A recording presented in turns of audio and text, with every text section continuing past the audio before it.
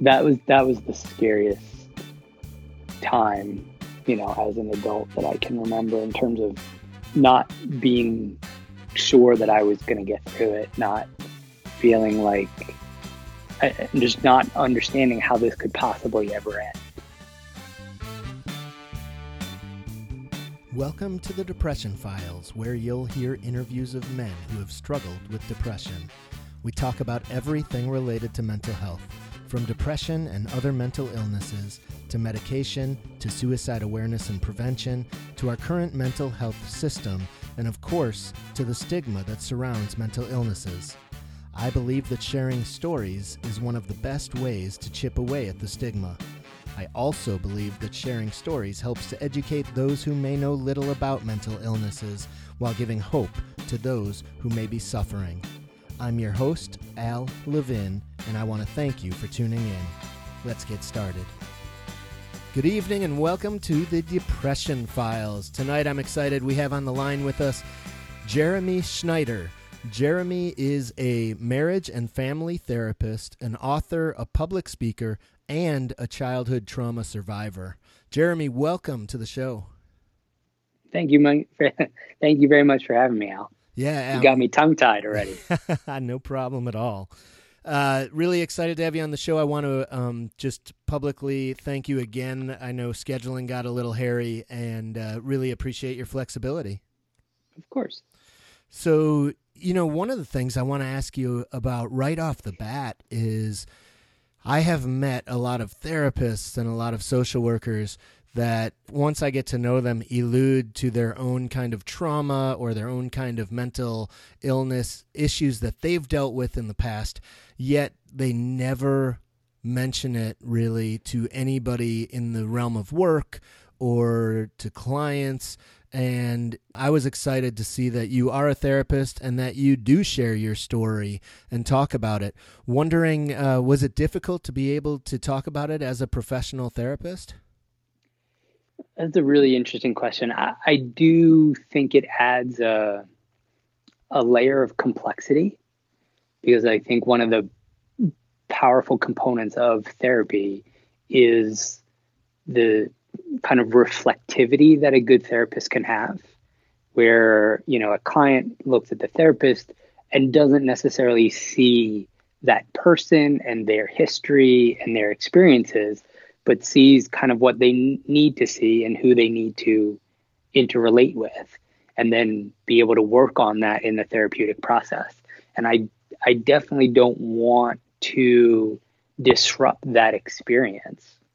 Right. On the flip side, I've definitely found that, some awareness of what I've been through. And I mean, certainly in sessions with clients, I will never go into details, but of course there's things outside of this session that they can find out about.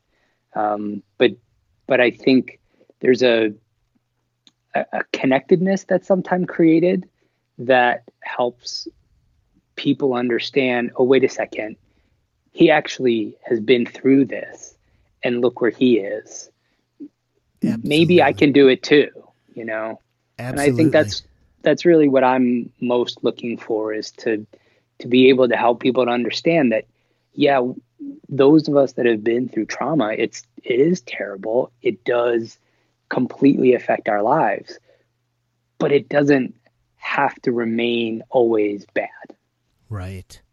Yeah, and so it's interesting because my take on it, I don't know from the professional perspective because I'm not in the field as a professional, but for me as a patient, I really believe that knowing that a therapist I'm seeing has been through it themselves, they can really understand what I've been through. And while I strongly believe in therapists and talk therapy, I do still say, and some therapists may get offended by this, that a good therapist, even if they have never experienced it, I don't believe that they can actually understand the feelings people are having. They can do great work, and they can still be very helpful and supportive as any other therapist probably, but it's just a little bit different for me as a client, knowing that they've been through it, they've been there, and they know what it feels like. It's funny you say that. In my marriage and family therapy program, one of the biggest projects we had that I absolutely loved and just dove into was we had to create a genogram. And essentially, a genogram is a family tree of relationships. So it's less about when someone was born and when someone died, but it's more about what kind of relationship did they have? Was their marriage good? How were they as parents? What was their experience with their siblings? So you get a kind of a collection of what we call traditions, right? There's a tradition of this kind of behavior. There's a tradition of depression. There's a tradition of, verbal abuse or whatever it is. So obviously there can be good traditions too. Right. And that just wasn't my experience. And so, one of the most interesting things was then we had to do all this research and we had to present it to our class. Wow. Cool. And so we all stood in front of our class, another 20 somethings, right? This was grad school, and just shared with them what we learned about our family. Wow. And I can remember watching some of the other students, and they would just sort of talk about that everything in their family was fine. Everything was fine. Everything was fine. And I think what you were saying about those that have an understanding of depression or trauma or whatever it is probably will be better for you. I do think, and again, I'm slightly biased because I am a therapist and I believe in therapy, but I think even a good therapist who's taken the time to really examine their own life and their own experiences is probably going to be at least better for you than one that hasn't. So you at least you want someone who you can kind of tell has done some of that work on themselves. Right. And isn't just, those who can't teach, right? Mm-hmm. You want someone who's both done and can teach, so to speak. Absolutely. Once, some of the listeners may have heard me share this in the past, but once I recovered from my second major depression, my therapist was leaving the practice or changing roles, really. And I had to find a new therapist. And I did, and I was well past my second major depression and feeling in a really good place, but I really wanted a therapist kind of on hold that I could meet, make sure we click, make sure he knew my background, so that if I needed somebody, I'd have a go-to person without having to search it out once I'm in a bad spot. And when I met him, my kind of philosophy at the time was, I'm going to interview this guy, my first appointment, as much as he's going to interview me, because I need to make sure we're a really good fit. And I did ask him, and I said, this is going to be kind of a personal question, and if you don't want to answer, I'm totally cool with that. But after I shared with him my story and a lot of my background, I asked him if he had ever experienced depression, and he said yes, he had, and he even went into a lot of the details. He said, I haven't experienced it to the level you have, but this was what mine was around.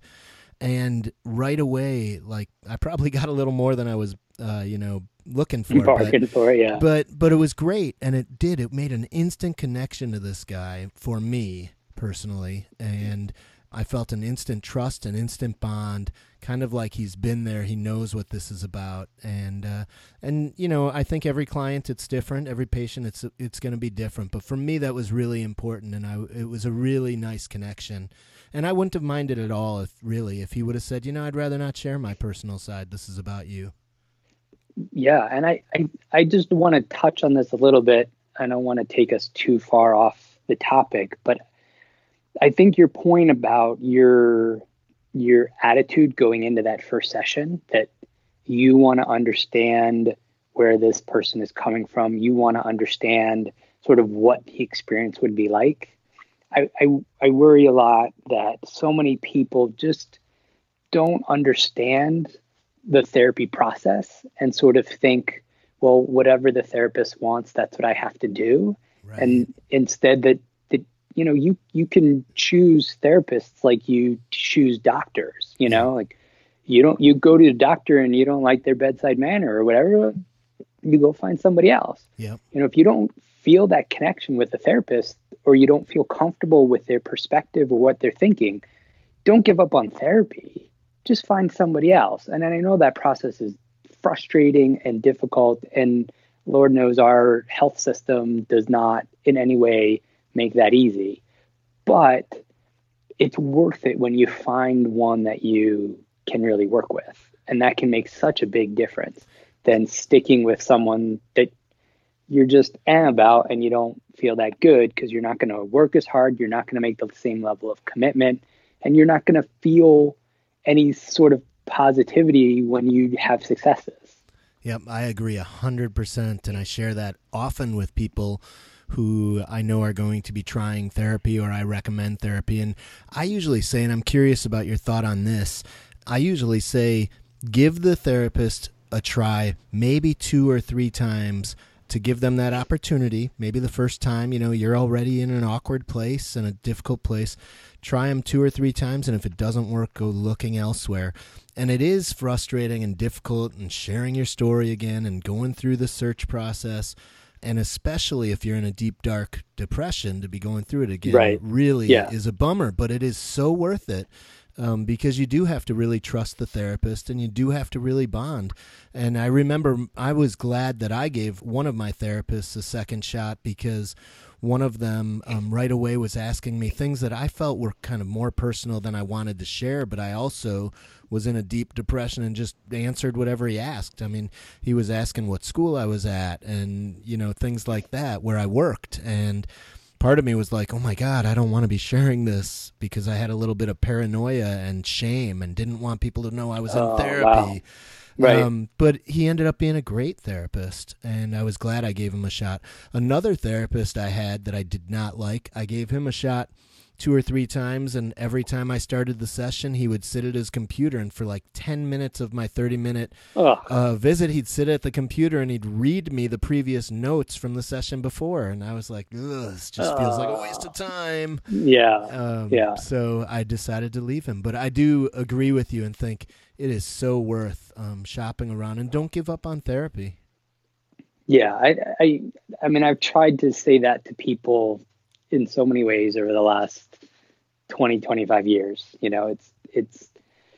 I know I've had, quite a few therapists, and the first one that really made a difference, I mean, he changed my life. Right. My life went on a different trajectory because of the work he and I did. Yeah, that's fantastic. And in fact, he was so good, it made me a better therapist. Right. Because he was the most empathetic person I've ever met. And so you would just tell him something, and like his whole face was just so emotive and reacting to your story, to whatever I was saying. And it just by that alone felt like what I said mattered and was important, and it had meaning to somebody else. And I mean, just that alone was amazing. And it really helped me actually think about, well, how do I help other people feel that way? How can I be better in therapy as a therapist, so that my clients feel that not just connection, but that understanding, that sense of meaning that he was able to give me. Right. Yeah, absolutely. I have heard the same thing often. I've got some training as a coach, like a life coach, a personal coach, and they say the same thing. The great coaches have a coach of their own, right? And you're learning from them, and you're growing even just in the coaching strategies and so forth, as well as just growing as a person.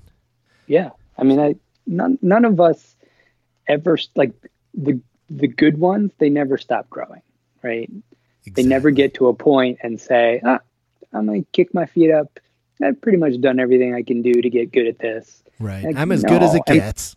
Right. And plus we keep changing, so that even some of the skills we used to have become a little bit different because our experiences are shifting. And right. We just, it's a little bit harder way of living life, where you're constantly having to keep growing and keep learning. But it's also like the best way to live life is by learning and growing. Absolutely. So I forgot what city you're from. Well, I was born in Philadelphia, Okay. and I live on Long Island now with my Okay. family. So one of the things regarding therapists that I've also heard, I live in Minnesota, and I think people are still a bit shameful of even mentioning that they're going to a therapist or they see a therapist. And a couple of people I've met have said, and maybe you, I don't know if you're in the field, if you're able to respond to this or not, but I've heard that many people say out on the East Coast, it is just like going to the gym. Like you let anybody know, like, oh, I got a therapy appointment, I'll meet you after that. And it's just the norm, and it's expected that most people see a therapist. I don't know if it's quite that norm, but it Okay. is more norm, I think. Right. It's more it's less sort of frowned upon or less like, oh, what's wrong with you? Right. Less of a And more stigma like, to it. oh, okay, I've been thinking about doing that myself too. Do you like it's more of a conversation opener. Whereas I think in a lot of places in the country, and certainly, you know, 20 years ago, 30 years ago, that was like, there's something wrong with you. Exactly. You're mentally ill. You're going to therapy. Whereas, in reality, you know, we're the least mentally ill if we're going to therapy because Right. we're getting the help that we need. Exactly. It's when you're not going that sometimes you end up with problems. Right. Right. So I want to ask you, I know you have been through childhood trauma. When did the trauma experiences start? Almost from birth. Um, I probably started somewhere around when I was 2 or 3, but my mother was a bit of a mess, so I suspect it started earlier. And this was trauma that was of the nature of physical trauma, sexual trauma, verbal. So, unfortunately, um, unfortunately, there's 4 people um, who traumatized me directly, and then a couple of others who, by failing to protect me, were also traumatizing. So my mother, my grandfather, a babysitter, and a camp counselor, Wow. all molested, sexually abused, or raped me in some way. Right. Um, with my mother, she was also verbally abusive and emotionally abusive, and she, I have somewhat tried to diagnose her, of course, as an adult. She really seemed to struggle with narcissistic and borderline personality disorders. Okay. And so there was these extremes of everything is good, everything is terrible, everything you do is wrong, so there was that. And it was, it really went on, at least most of it, until I was 18 and she cut me out of her life. Wow. And that, is, you know, it's so hard in life because when things happen to you, you don't, obviously when they happen, you don't understand the ramifications. Right. So the night my mother cut me out of her life, it was the day after her birthday. And she called me up and she said, since I don't come to her house and I don't accept her husband, and I want this relationship on my terms instead of her terms, she's not going to speak to me until I change. And then she hung up the phone.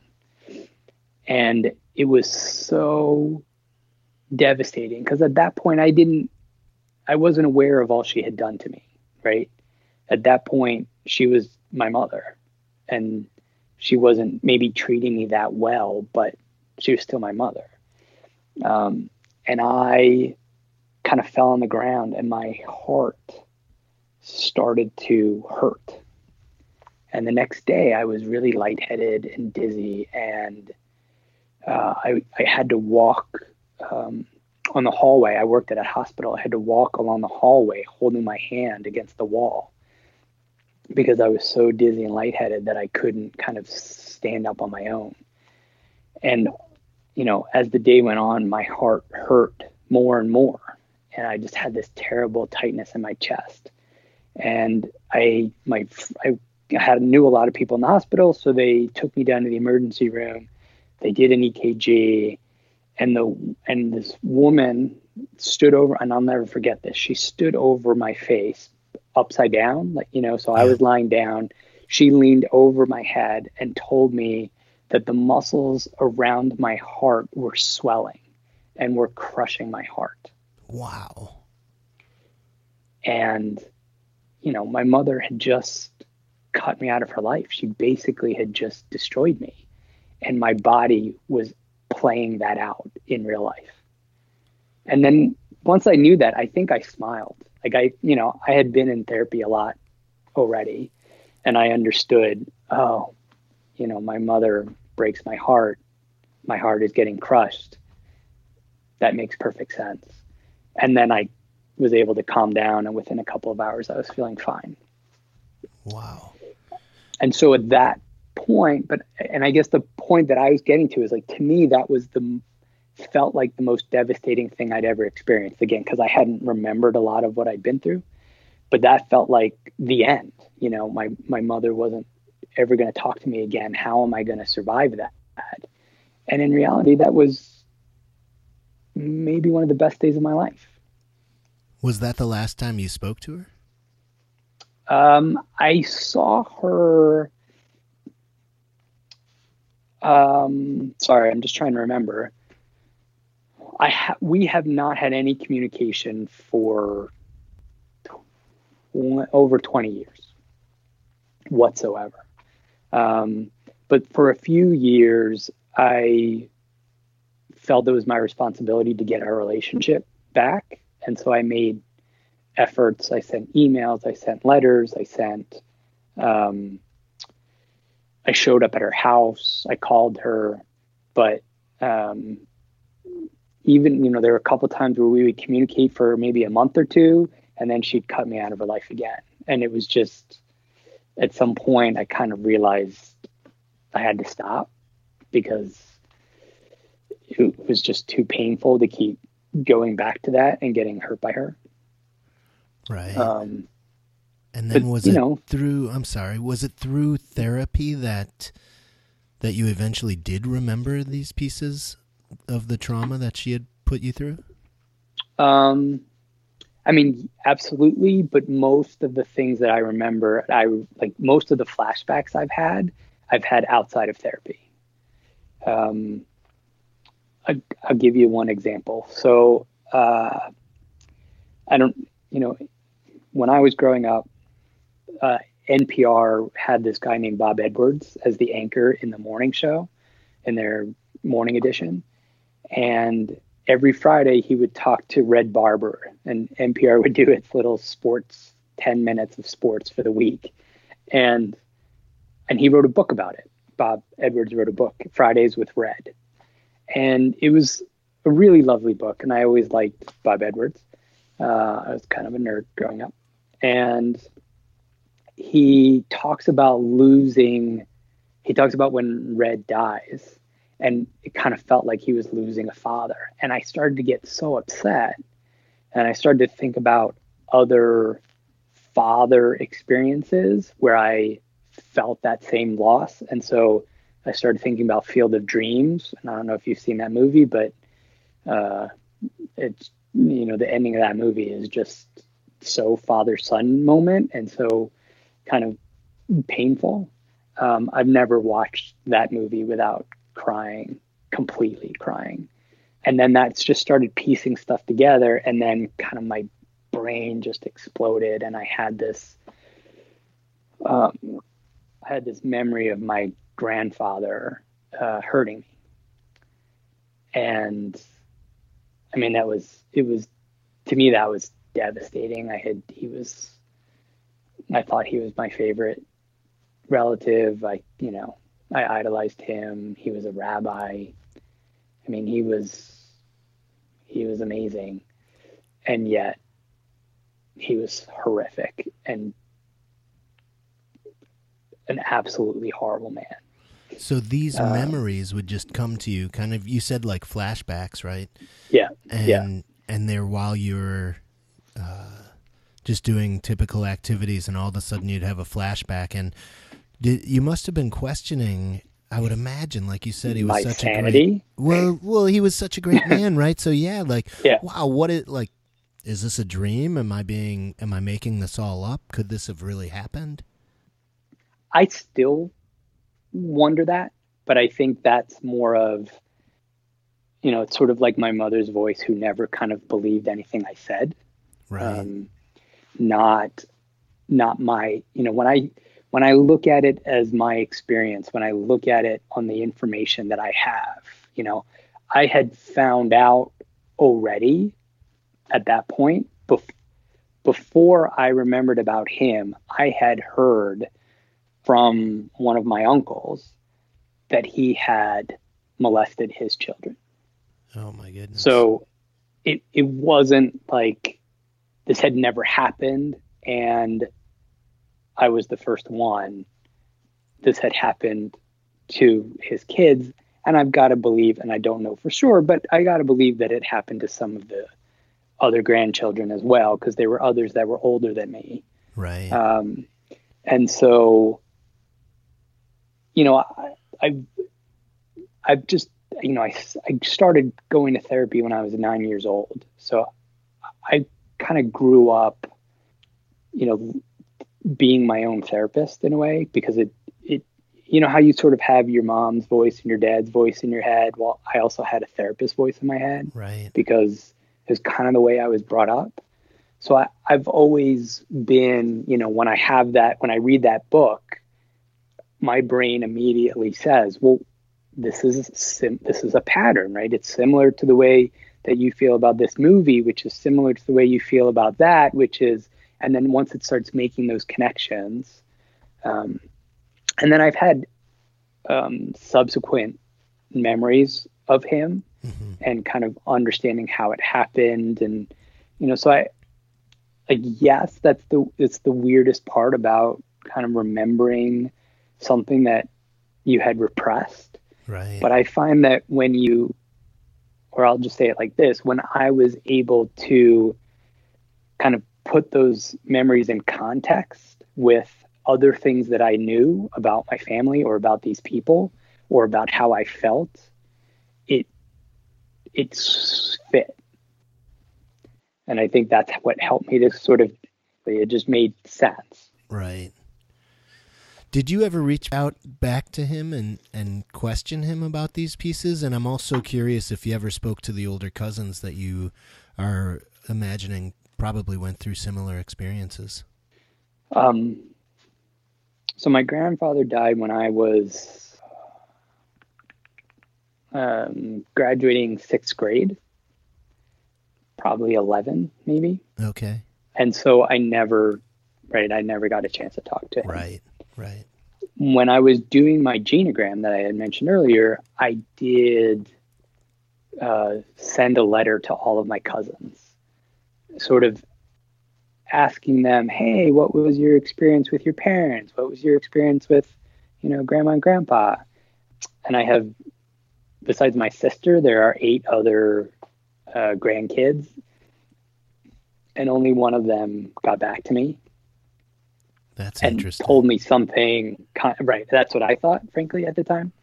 And she told me something about her dad and what she sort of always felt, that he may have been hurt by his parents.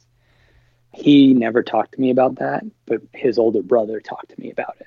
So, it was just, and I'll tell you, to be honest, actually, when his wife died, when my grandmother died, so she died when I was in my 30s, early 30s.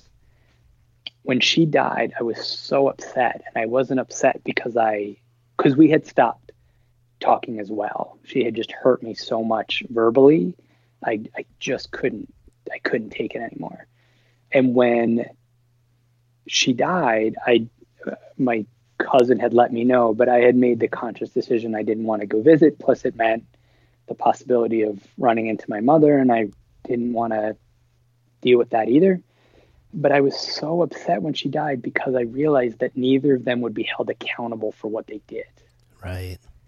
And I think there's this thing about accountability and justice that those of us who have suffered from trauma feel this profound need for, in a way that I'm frankly still working through, right? Because how do you get justice when there's no one to serve justice, right? You know? When they're gone. And when they're gone, or even in some cases when they're here. I mean, you know, the things I learned about this camp counselor, to be honest, I was already past the statute of limitations. And so, you know, he got away scot-free on that. Did you try to bring charges against him? By the time that I remembered, it was too late. Right. The law in Pennsylvania is something like 5 years. Oh my goodness, that just seems ridiculous. Right, exactly. So that would have made me, you know, 5 years would have put me at 17 years old or something. Right. And I didn't remember anything yet. Yeah. You know, that is ridiculous. I was just trying to graduate high school. Right. So you mentioned, you know, this father-son moment in the movie you talked about, and I don't think you've mentioned to us yet what about your father.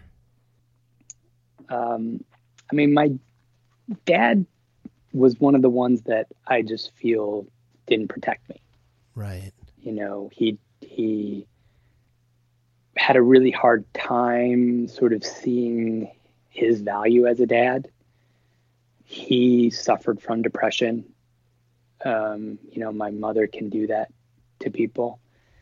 Right. So, you know, when I was growing up, he was depressed, and he mostly just worked. You know, okay. he didn't really have a social life. He would easily work 80, 90, 100 hours a week. Wow. Yeah, he was a lawyer.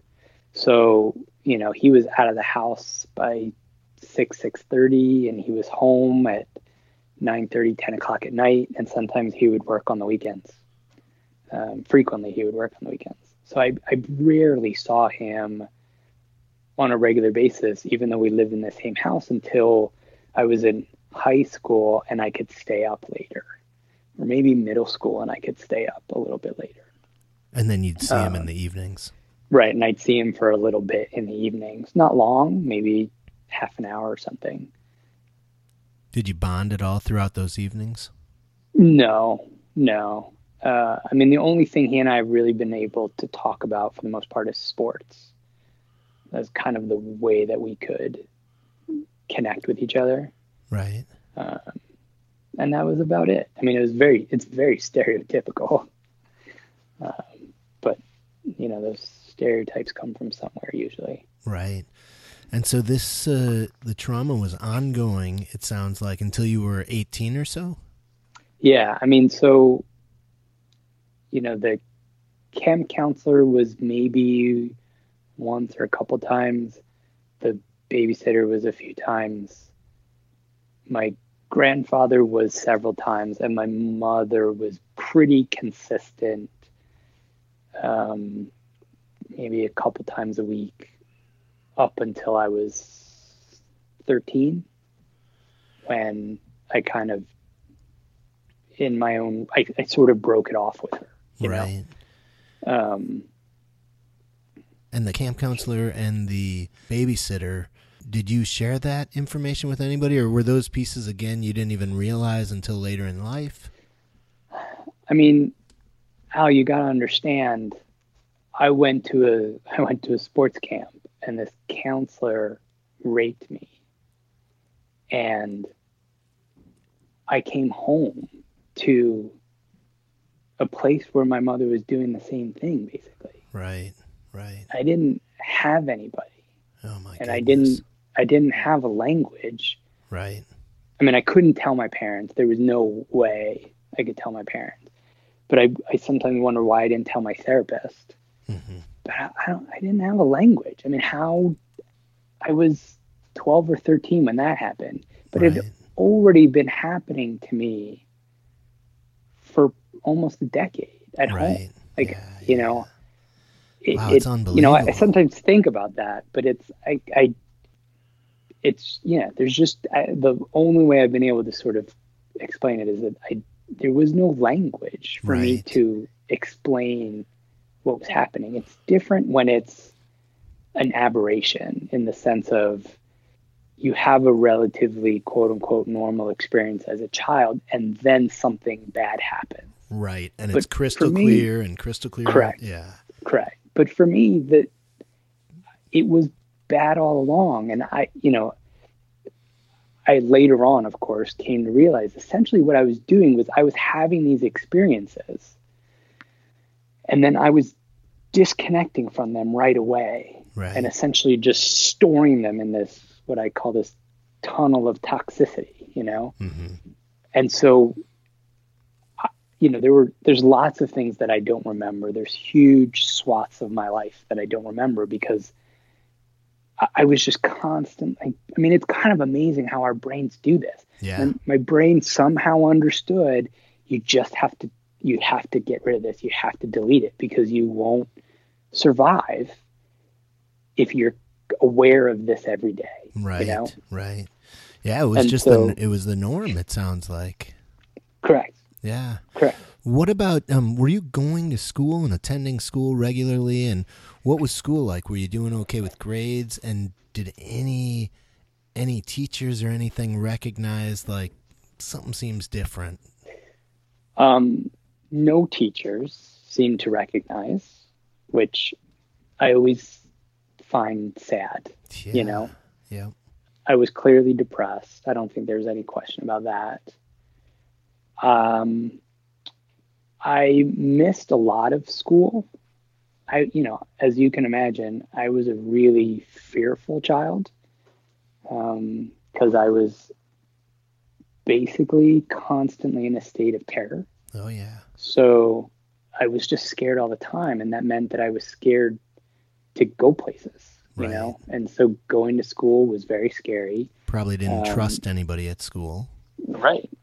Yeah. And, talking to teachers was very scary. I mean, all of it, all of the sort of normal things that kids have, except exacerbated by the fact that home was exactly the same, this kind of torturous, traumatic place that there was no place that was safe for me. And I've thought about this a lot. One of the only times that I felt good in growing up was playing sports. Sports gave me a sense of who I was or who I could be. I was really good at sports, and so I was on teams in high school, and I went to this sports camp, and it was just like it was a great way to be me, Right. and that was the only time that I could do that. So I struggled a lot in school, and I always thought of myself as stupid. And it wasn't until, in the last 10 years or so where I realized the magnitude of what I had gone through as a kid. Like, of course I wasn't doing well at school. Yeah, exactly. Every fiber of my being, every neuron in my brain was just trying to get me to survive the day. Yeah. I wasn't, I couldn't focus. I wasn't storing information. Oh yeah. So it makes a lot of sense to me. Yeah. Like I haven't experienced the trauma, but even my 2 bouts of major depression, like I think my cognition was impacted. Certainly my focus, my memory. Oh yeah. Everything. And I would imagine the traumatic childhood you grew up in, you are always in that state of mind. And to be able to try to focus on school it's silly to even expect that you'd have a chance at doing well in school. And just one more thing I want to say about that. The realization of that sense of context, like it's not that I was stupid, it's that there was a whole lot of other stuff going on in my life, was very freeing, to be able to let myself off the hook for that. Right. Like, yeah, you didn't do later well in high life. school. Yeah, later in Right. life, you're saying. Right. I could, only in the last 10 years or so. But yeah, and at the time. But even so, it's better at least to be able to say, oh, yeah, no, it's not that I was stupid. It's that I was traumatized, and nobody thinks well when they're traumatized. Exactly. But at the time when your grades are suffering and so forth, it probably only exponentially impacted your depression and made you beat yourself up more. Yeah. What, so you did mention, how you were going to classes, you were clearly depressed, you said. What were some of the ways that the depression manifested throughout like middle and high school? I'll be honest with you. I don't really know. Right. It was the way that I was. Yeah. I just wasn't a happy person. I was very fearful. I was very anxious. Right. I would have panic attacks. There'd be times where I would have these back spasms that were almost debilitating. I would have stomach aches all the time. I was just, it's interesting. I'm going to take a slight digression, but so I've started seeing a chiropractor because I have a lot of pain all over my body, and I've always had it my entire life. And I've been seeing specialists, and I've worked out, and I've stretched, and I haven't been able to figure out anything that helps with the actual, essentially kind of like muscular soft tissue pain that I have from head to toe completely. And he did an assessment, and he would press on maybe 30 or 40 points all over my body. And probably 95% of the points that he touched were incredibly painful. And I've come to realize actually today, to be honest, was, so emotionally, I've had, one of the things I've done as an adult was to what I called the integration phase. And I spent about a year essentially traveling through that tunnel of toxicity and re-experiencing as much of it as I could. And so I have this theory called a pool of pain. We all have, particularly those of us that have been through trauma, we all have this pool of pain. And the problem is when the pool is filled to the top, it only takes something very little to have it splash over, right? And that's when we start to feel that sense of being just overwhelmed by our emotions and feeling out of control. But if we can figure out a way to empty out that pool, process our feelings so they don't build up, we have a little bit larger margin of error. So because I'm starting from a point where I've basically been hurt since I was 2 years old, there was a lot of backed up emotions that I needed to process that I just had disconnected from when I was younger, because that's the way my brain worked. The problem, of course, with disconnecting from your emotions is that, you don't feel the bad stuff, but you don't feel the good stuff. And, I'm married, I have twins, I love my family, and my family loves me, and I couldn't feel that. And it was just terrible to be in my 30s and see that I created this life that I didn't even dream that I could have. And yet, even after all the work I've done, I couldn't feel it. And so I started going through the process of, honestly, the way that it worked for me, and I don't think this is the right way, I think it's a way, right? The way that it worked for me was I cried every day. I took 20 or 30 minutes almost every day for 6 to 8 months, and I just cried. Because I found that when I could set aside time to cry, I didn't find myself needing to cry in a meeting with someone, which never worked out very well for me. Right. Or you're talking to your kids and you start to cry. I didn't want to do that. Right. So by setting aside time, my body started to get used to, I'm going to have this time I'll save it for then. And I would cry for 20, 30 minutes. And I don't mean just like tears. I mean that body racking, like real full body crying. How would you get yourself to start crying? I started, I'm a huge music guy. Okay. And so I think of music as my emotional management tool. And so I created a playlist of songs that get me upset. And I just kept looking for songs that would make me cry. Songs that either just for something about the music, but more likely something about the lyrics that resonated with me. And I would create, I had a crying playlist, and I'd go and I'd put it on and I would cry for 20, 30 minutes. I would be drenched. I mean, completely, my undershirt would just be drenched in sweat. And I always felt better afterwards. And I did that for 6 to 8 months. And that backup of emotions really dissipated, really decreased. And what I just do is I try to do it regularly. I don't have to do it every day anymore, but when I start to feel a buildup, if the other things that I do to process my emotions on a daily basis aren't enough, then I'll set aside some time to cry, listen to music, get my washcloth, cry, and then kind of have a little bit larger space in my pool to be able to kind of go through my day. Wow, that's really cool. Thanks. I've literally just devoted my life to figuring out how to overcome all of this. And so I have all sorts of theories and things that I've tried.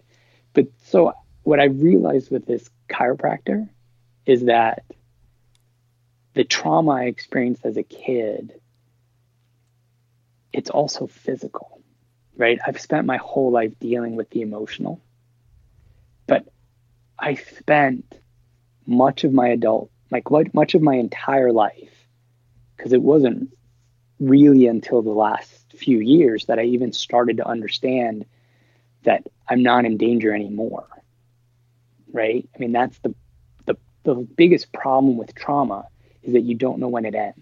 Right. It just feels like you're in between the last time it happened and the next time it's going to happen. And so that kind of state of terror all the time, it's all held in my body. Mm-hmm.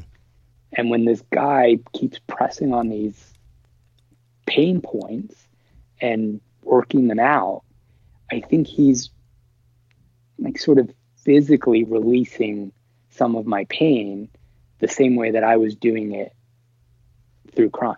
Right. Emotionally. He's doing the physical piece. You were taking care Correct. of the emotional piece. Right.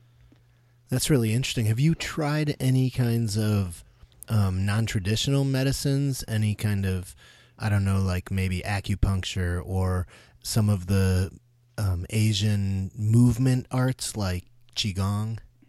I haven't tried the Asian movement arts. I did try acupuncture, and I thought it was, I didn't mind it. I didn't have any problem with it, but it didn't feel like it was addressing my pain the way that this chiropractor is. Right. He just, I don't know, but he is the first medical professional that I've been to that understands that I'm not in pain because I did something to hurt myself. I'm in pain because I've held this pain for 40 years. Right. Oh, that's awesome. That sounds like it's working wonders for you. I'm excited. I'm curious also if you ever tried EMDR therapy, because I've also heard that is supposed to be just phenomenal for people who have experienced trauma in their lives. I did try it. I didn't find a lot of success with it. I also tried it much later on. In fact, I tried it last year for the first time. Okay. So I have already done an enormous amount of work. And Right. not that I don't have more work to do. Like, honestly, it's never going to end. But I don't know. I think it is very good. It just wasn't that helpful for me. And I don't have enough experience with it to understand whether it was the therapist or whether it was just my situation or something else. But I do I do see myself trying it again, probably. I think because I think there's probably a value to it. If you were to say, do you think that EMDR doesn't work, or do you think maybe this therapist wasn't quite good enough? I'd probably say that he wasn't quite good enough. Right.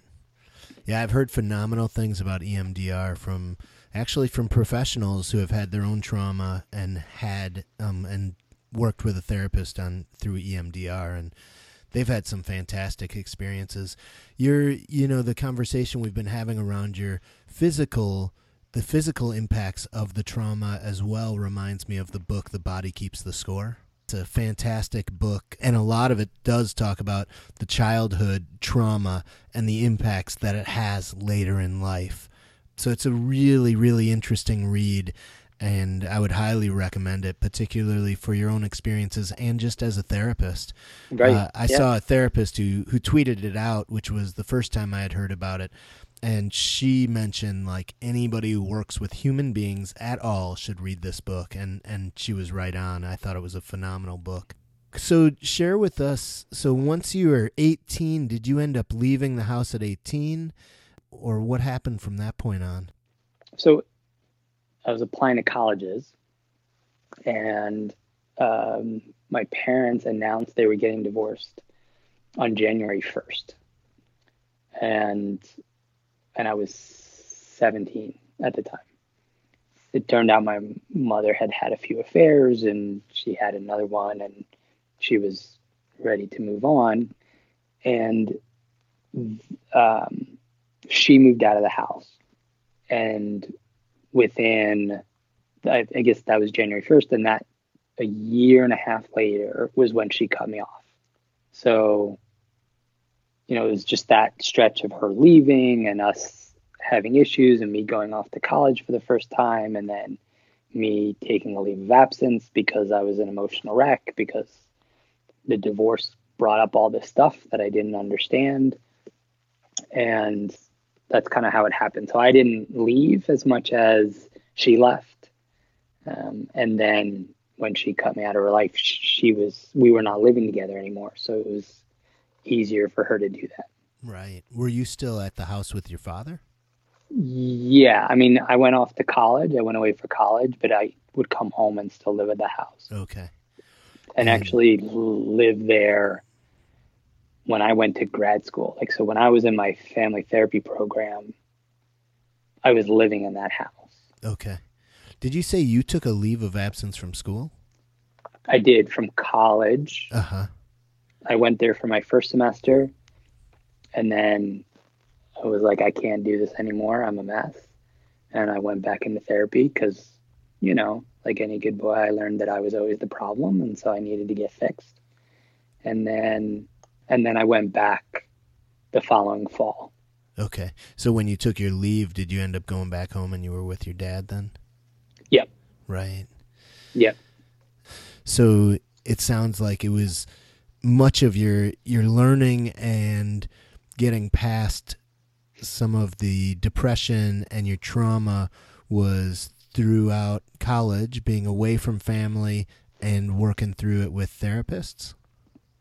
Yeah. So in college, I had the interesting experience where I would, and again, it's amazing how we sort of understand things at the time and then how we really understand them with perspective. So when I was in college, it was the first time I thought that I was depressed. So I would have 3 months where everything was good and 1 month where I was terribly depressed, barely functional, have trouble going to school, like going to classes, would just lay in bed, cry all the time, so painfully anxious and panicky. For a full month at a time. for 4 weeks. Wow. 4 weeks. And I called it the 3-month off on, 1 month off. So it was 3 months good, 1 month bad. But of course, what was really happening, I didn't realize that till later, but it was the first time that I was feeling good, right? It was the first time I had 3 good months. And then I would have 1 bad month. But that 1 bad month was like my whole life. It just felt worse because I was doing okay and then I would collapse, you know? Right.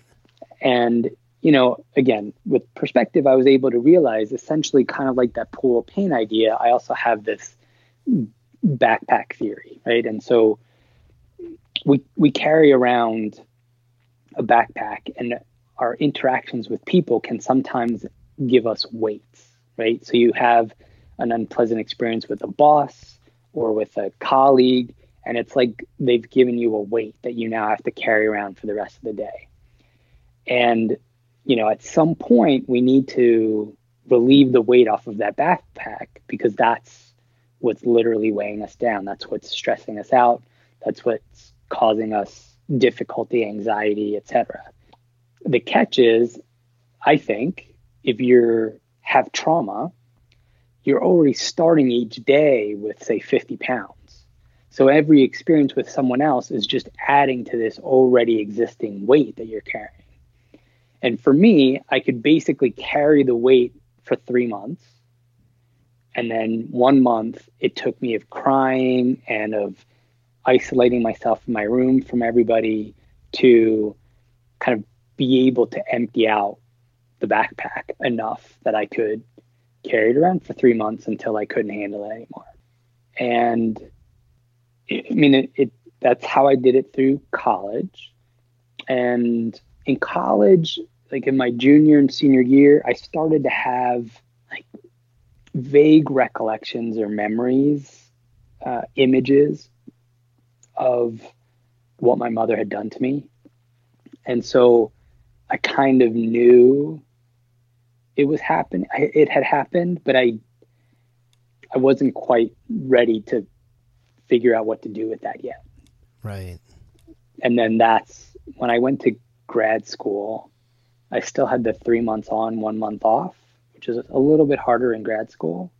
And then when I graduated, and so then obviously I'm learning about families all the time, and I'm really just learning. I'm just thinking about my family, right? I obviously wanted to be a therapist, but in part I went to family therapy school because I wanted to investigate my family, right? I wanted to understand what happened to me, and what better place than to learn about that than family therapy program. Oh, absolutely. So I'm just learning stuff every day about my family, and like, oh, they did this, or oh, that makes sense, just really putting so many pieces together. And so I graduate grad school, and I start working, and I have the 3 months on, 1 month off. But the 1 month off at work is significantly harder.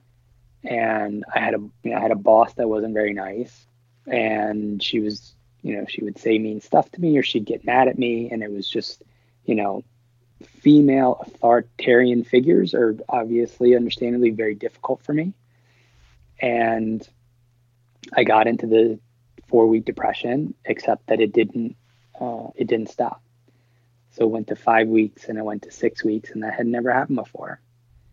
And that was the beginning of my, what I call the 2 years of darkness. Wow. So straight a full 2 years of depression.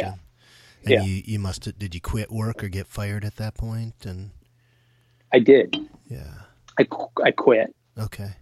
What were those 2 years like? I mean, was that mostly literally bedridden, or just how deep was the depression?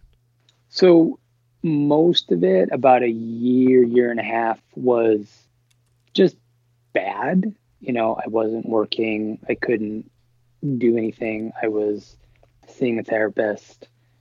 I was seeing a psychiatrist a couple times a week, I think. I was functional in the sense of I could take care of myself, like feed, eat, but I didn't do anything. Right. There was 6 months where all I did was play Sega hockey. And only reason I left the apartment was to see the psychiatrist. Right.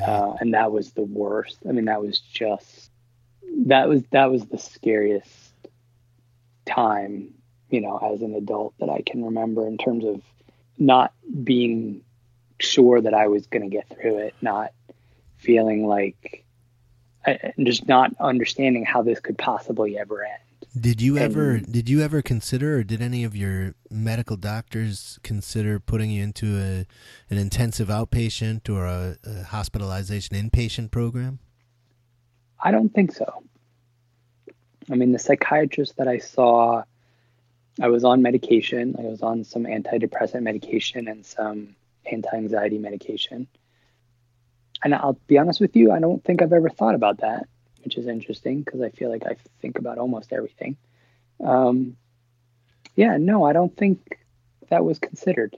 Man, that just seems but like in a retrospect, long I wonder. time. Yeah, in retrospect, I wonder if that would have been a better choice.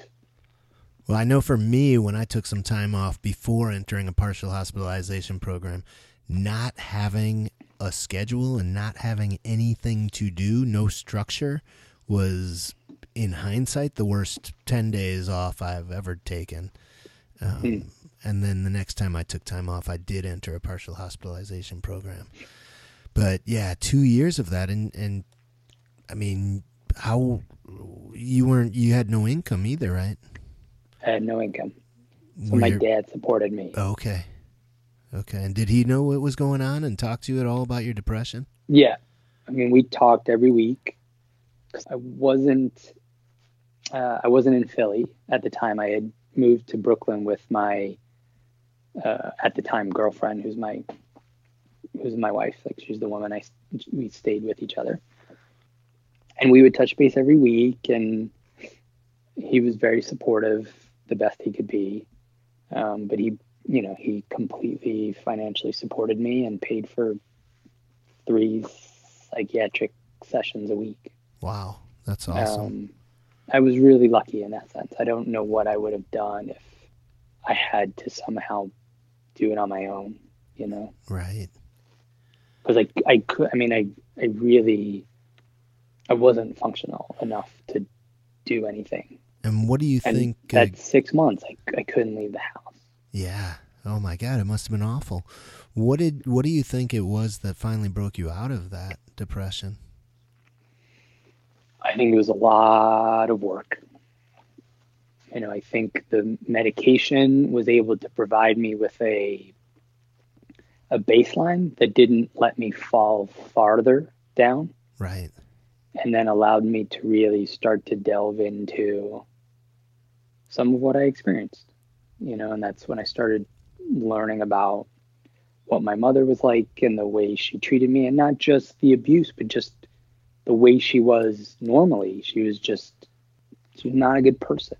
She was mentally ill and really sort of didn't understand me as a separate entity from her, but really saw me as how I served her what she needed. Right. And so I had basically built my entire life around her. Mm-hmm. I submerged my own personality to be what she wanted me to be, and trying to figure out what the right thing to do was. I mean, I still, there'll be times now where my wife will say, "Hey, do you mind picking up some yogurt?" And I will stand in front of the yogurt counter, afraid I'm going to make the wrong choice. Right. When my wife isn't going to care. I know she's not going to care, and that's what gets me out of it. But I will still get stuck there. Right. Because I think there's a right way to do it, and the consequences of not choosing the right way were horrific. Right. And when you say it took you a lot of effort to break through your depression, and then you mentioned the talk therapy and working through the trauma and understanding your childhood and understanding your mom, is there more you can say about the work, or was that essentially it when you say it took a lot of effort? I mean, to me, I think what worked for me, and again, I don't I don't believe that there is a right way to deal with trauma or depression or anything, but I think I'd hope that the way that I did it can at least give people ideas for how they can use it for themselves. But what worked for me was I'm best when I'm diving into therapy, when I am being as completely open about whatever it is I'm experiencing. So Right. everything that did happen, any kind of strange thing I felt during the day, I would bring into session and we would talk about, and some of it wouldn't have any meaning or we couldn't find meaning at the time, but some of them were very insightful and it helped me to understand, oh, so I feel this way because my mother used to do this or because my dad didn't do this or whatever it is, right? And so just building a picture of what my childhood was like was so important because I just always thought there was something wrong with me.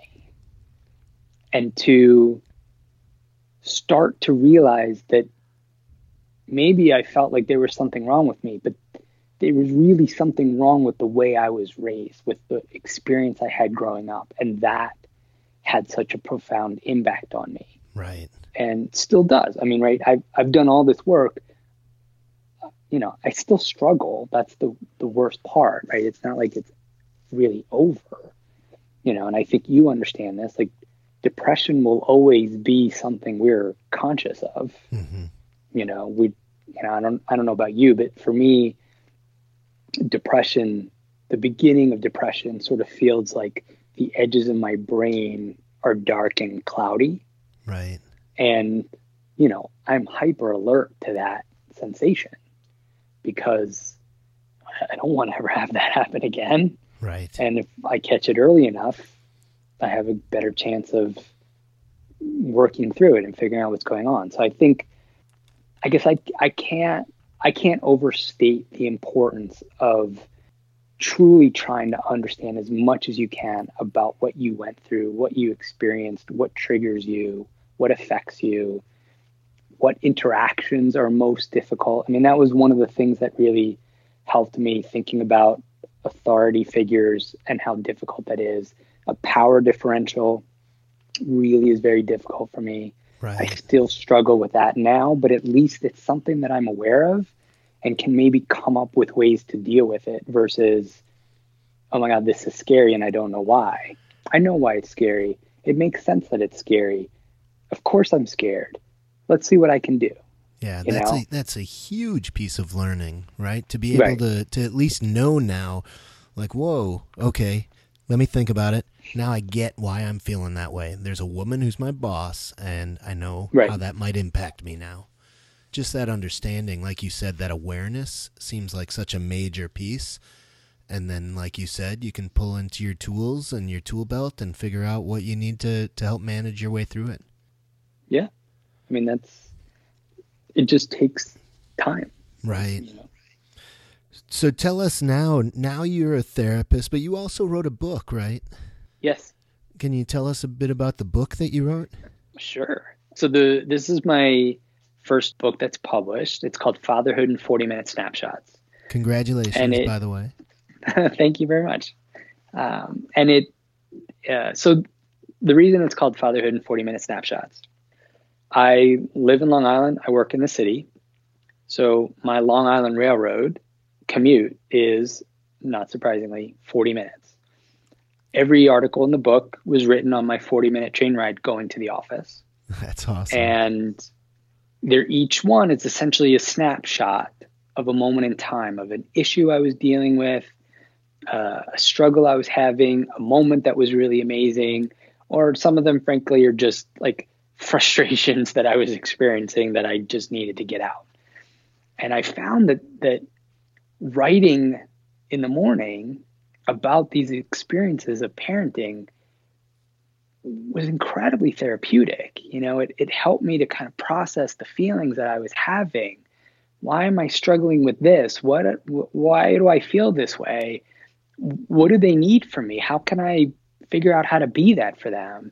Just all this stuff that I was working on, because I had spent so much time trying to get myself into a position to be a good man. And then when kids came along, it really challenged me to face more of my issues, because not only did I need to be there for them in the way that, right, no one was ever there for me. I mean, that's a whole part of parenting from my perspective. But also, I had all these issues that I was struggling with, and parenting triggered a lot of them, right? Oh, for sure. They would do something and then it would remind me of what I never got, or it would remind me of what I felt at that age, or, what my parents may have said in those situations, or whatever it was. Right. So it was almost this constant trigger that I was trying to work through, but also figure out how to not have that affect them too much and still be what they needed me to be. And do you share that perspective throughout the book, the fact that you had trauma from your mom and how that impacted you as a parent? So it's certainly nothing like what we've talked about. Right. Not as explicit. No, there are definitely some moments where I allude to what I've experienced and about how hard I'm trying to give them something that I didn't have. Right. Just to jump to the future, I'm hoping later this year, I'll be able to publish my memoir, which is actually a lot more of what we've been talking about. Okay, fantastic. Which is called In My Rearview Mirror. Okay. And it's really that sort of, once she was in my rearview mirror, how much my life changed. Right. So the book Fatherhood in 40-minute snapshots. Yeah.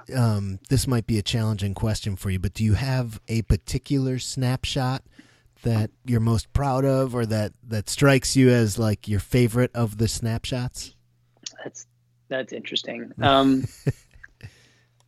So there are two that I think are really that come to mind when you ask that question. Mm-hmm. The first one is the first one I wrote, which was called Big Brown Eyes. And so, I had this train to catch every morning. And the thing about a train is, right, you can't be late because it just leaves without you. So it's not like you're driving to work and you have a couple minutes to spare if something comes up. Right. And my son would follow me around. He was 1.5 years old. He would follow me around. And literally every time I turned around, I would be tripping over him. And I would get so frustrated because I'm trying to catch this train. I need to leave the house at a certain time, to drive to the station, to walk to the station, to catch my train. And he just was in my way. And I was talking to my wife about that. And she says, he's just trying to be like you. And I was like, oh my goodness, of course he's just trying to be like me. So I needed to figure out how to connect with him, right, with this. And it was such a simple solution. I just got up 10 minutes earlier, and then we did everything together. When I brushed my teeth, I would brush his teeth. When I brushed my hair, I would brush his hair. I'd get my shoes on together. Oh, that's awesome. And it became this special moment. But it was like, at first, I was just stuck not being in the moment of where I was trying to be. And my wife is very good at pointing out, we ought to be in the moment. Yeah. Oh, that's awesome. And that's something I'm a lot better at now, but that was 15 years ago now. What a way to bond with your son. I'm sure he loved that tradition. Right. That's funny. And you have twins, right? I do. Yeah, they're 16-year-olds. Did want to mention that we too are a member of the Twins Club. Oh, cool. So, so I have, do you have boy-girl twins? I do. Yeah, so me too. My kids now are, my oldest is 13, daughter, and then I have a daughter who's 10, and then we twisted each other's arms to go for number 3. It was debatable, and we ended up with twins. Oh, my goodness. We love them dearly, and they were boy-girl, So, yeah, members of the Twins Club. So you told me, you said that you had 2 little vignettes, 2 snapshots. The second one was? So the second one is called Comforting Elmo. And I think it's, like, from my perspective, it's probably the most powerful story in the whole book. So my daughter had a lot of physical issues. The kids were born about 10 and a half weeks early. Wow. And so it was scary. They had to be in the hospital for 4 weeks. And then our daughter ended up getting something called retinopathy of prematurity, which really means that eyes grow well in the womb and eyes grow well outside the womb. But depending upon when they come out, it can disrupt that process. Okay. And so it did, and it started making some of her veins in her eyes atrophy, harden, and it was dislocating her retina. She was going blind. Oh my goodness. I cannot imagine the stress of the twins being born at that age and having some physical ailments as new parents. Yeah. So they were released from the hospital at 4 weeks, and by 8 weeks, we had brought her back to have laser surgery on both of her eyes. And so they, with a laser, burned tiny holes in her eye to release the pressure from those veins. And she could see. Wow. And I think 10 years before, they didn't have surgery for that yet. I was going to say, that must have been scary as can be, and so thankful that there was such a laser surgery that could be done. Yeah, exactly. And then, even though that happened, she ended up needing to wear a patch for almost 9 years, over one of her eyes because it was really weak. And then she had this weird growth on her stomach, and we had to cut that off. And then they both had some lung issues when they were younger, so we were constantly nebulizing them. And so one night, my wife told me about the fact that our little girl, and I think she was 4 or 5 at the time, was nebulizing her Elmo, which was her stuffed animal. Right. And she was telling him it was going to be okay and that he'd feel better. And I sort of go through talking about some of the stuff she's been through and how hard it was to hear her say that to him.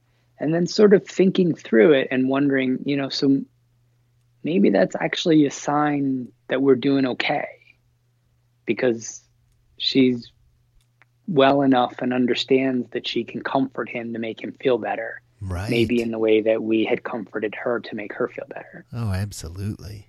But it's to me, it's one of the most powerfully emotional stories that I write in the whole book. That is very cool. So if people want to get their hands on this book, where would they best find it?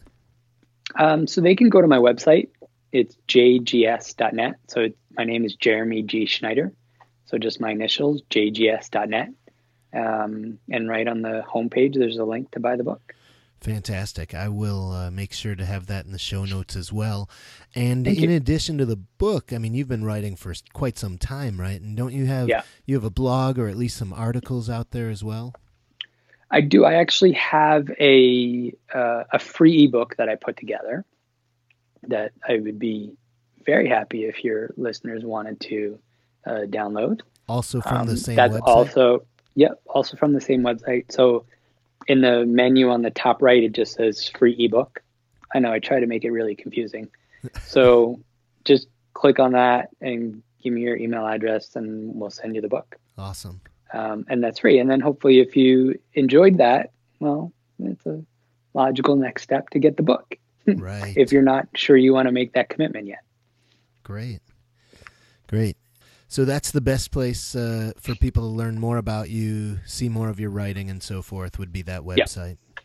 Absolutely. Awesome. So I would love to ask you, before we wrap up here, what types of advice or hopeful messages would you give to any of our listeners right now who are going through depression or trying to deal with their own traumatic past? I think the first thing is don't give up. I think the second thing is there is no right way. I've said it before. There is no right way. But if you make the commitment to work on yourself, you'll keep figuring out where you need to go next. And sometimes that is with a therapist. Maybe it's sometimes with some of the quote unquote non-traditional therapies. But I just know that every time that I wasn't sure I knew where to go or what to do, that when I looked inside and I really listened to myself, I had a sense of what I needed to do and what was next. I may not have always known where that was going to take me and what it would look like. I never imagined my life being like this, but I think the more that we are connected with ourselves and understand ourselves, at least it gives us a chance to enjoy our present, even if we're still struggling with our past. Great advice. You're a true inspiration. You had an incredibly challenging childhood. It was sad to hear about it, but then to be able to see what you've done, and like you said, it took you an incredible amount of effort, and you're still working on it, right? And you're still working on it, but you're married, happily married. You got two grown twins, and you're doing the work you love, helping other people. So a huge inspiration to others. Thank you so much for your time and for being on the Depression Files. Really appreciate it. And make sure that you stay healthy, Jeremy. I'm trying. Thank you very much for having me. This was really great. Thank you for listening to the Depression Files. If you are currently suffering from depression and are experiencing thoughts of suicide, please reach out for help. In the United States, you can text 741-741 to connect with a trained crisis counselor, or you can go to suicide.org for a list of international suicide hotlines. If you enjoyed the show, please hit the like button. In addition, please leave a rating and a review on iTunes. Thank you again for listening to the Depression Files.